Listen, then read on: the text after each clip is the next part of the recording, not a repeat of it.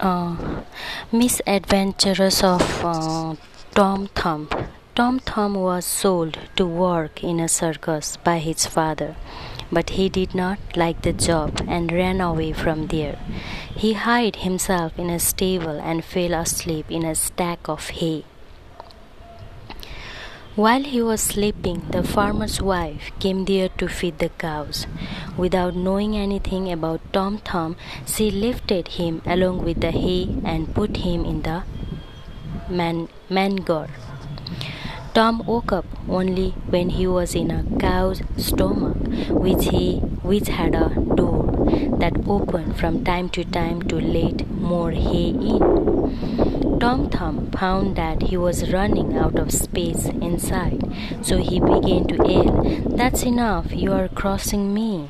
The farmer's wife heard the voice and was terrified. She ran off to her husband and said, "The cow spoke to me."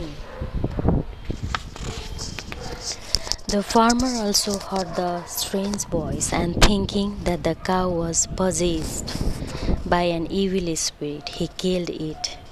So the cow's stomach, with Tom Thumb still inside it, reached a rubbish heap where a wolf swallowed it. The Tom's voice from inside the wolf's stomach persuaded the wolf to go to a cottage where sausages were distributed free of cost.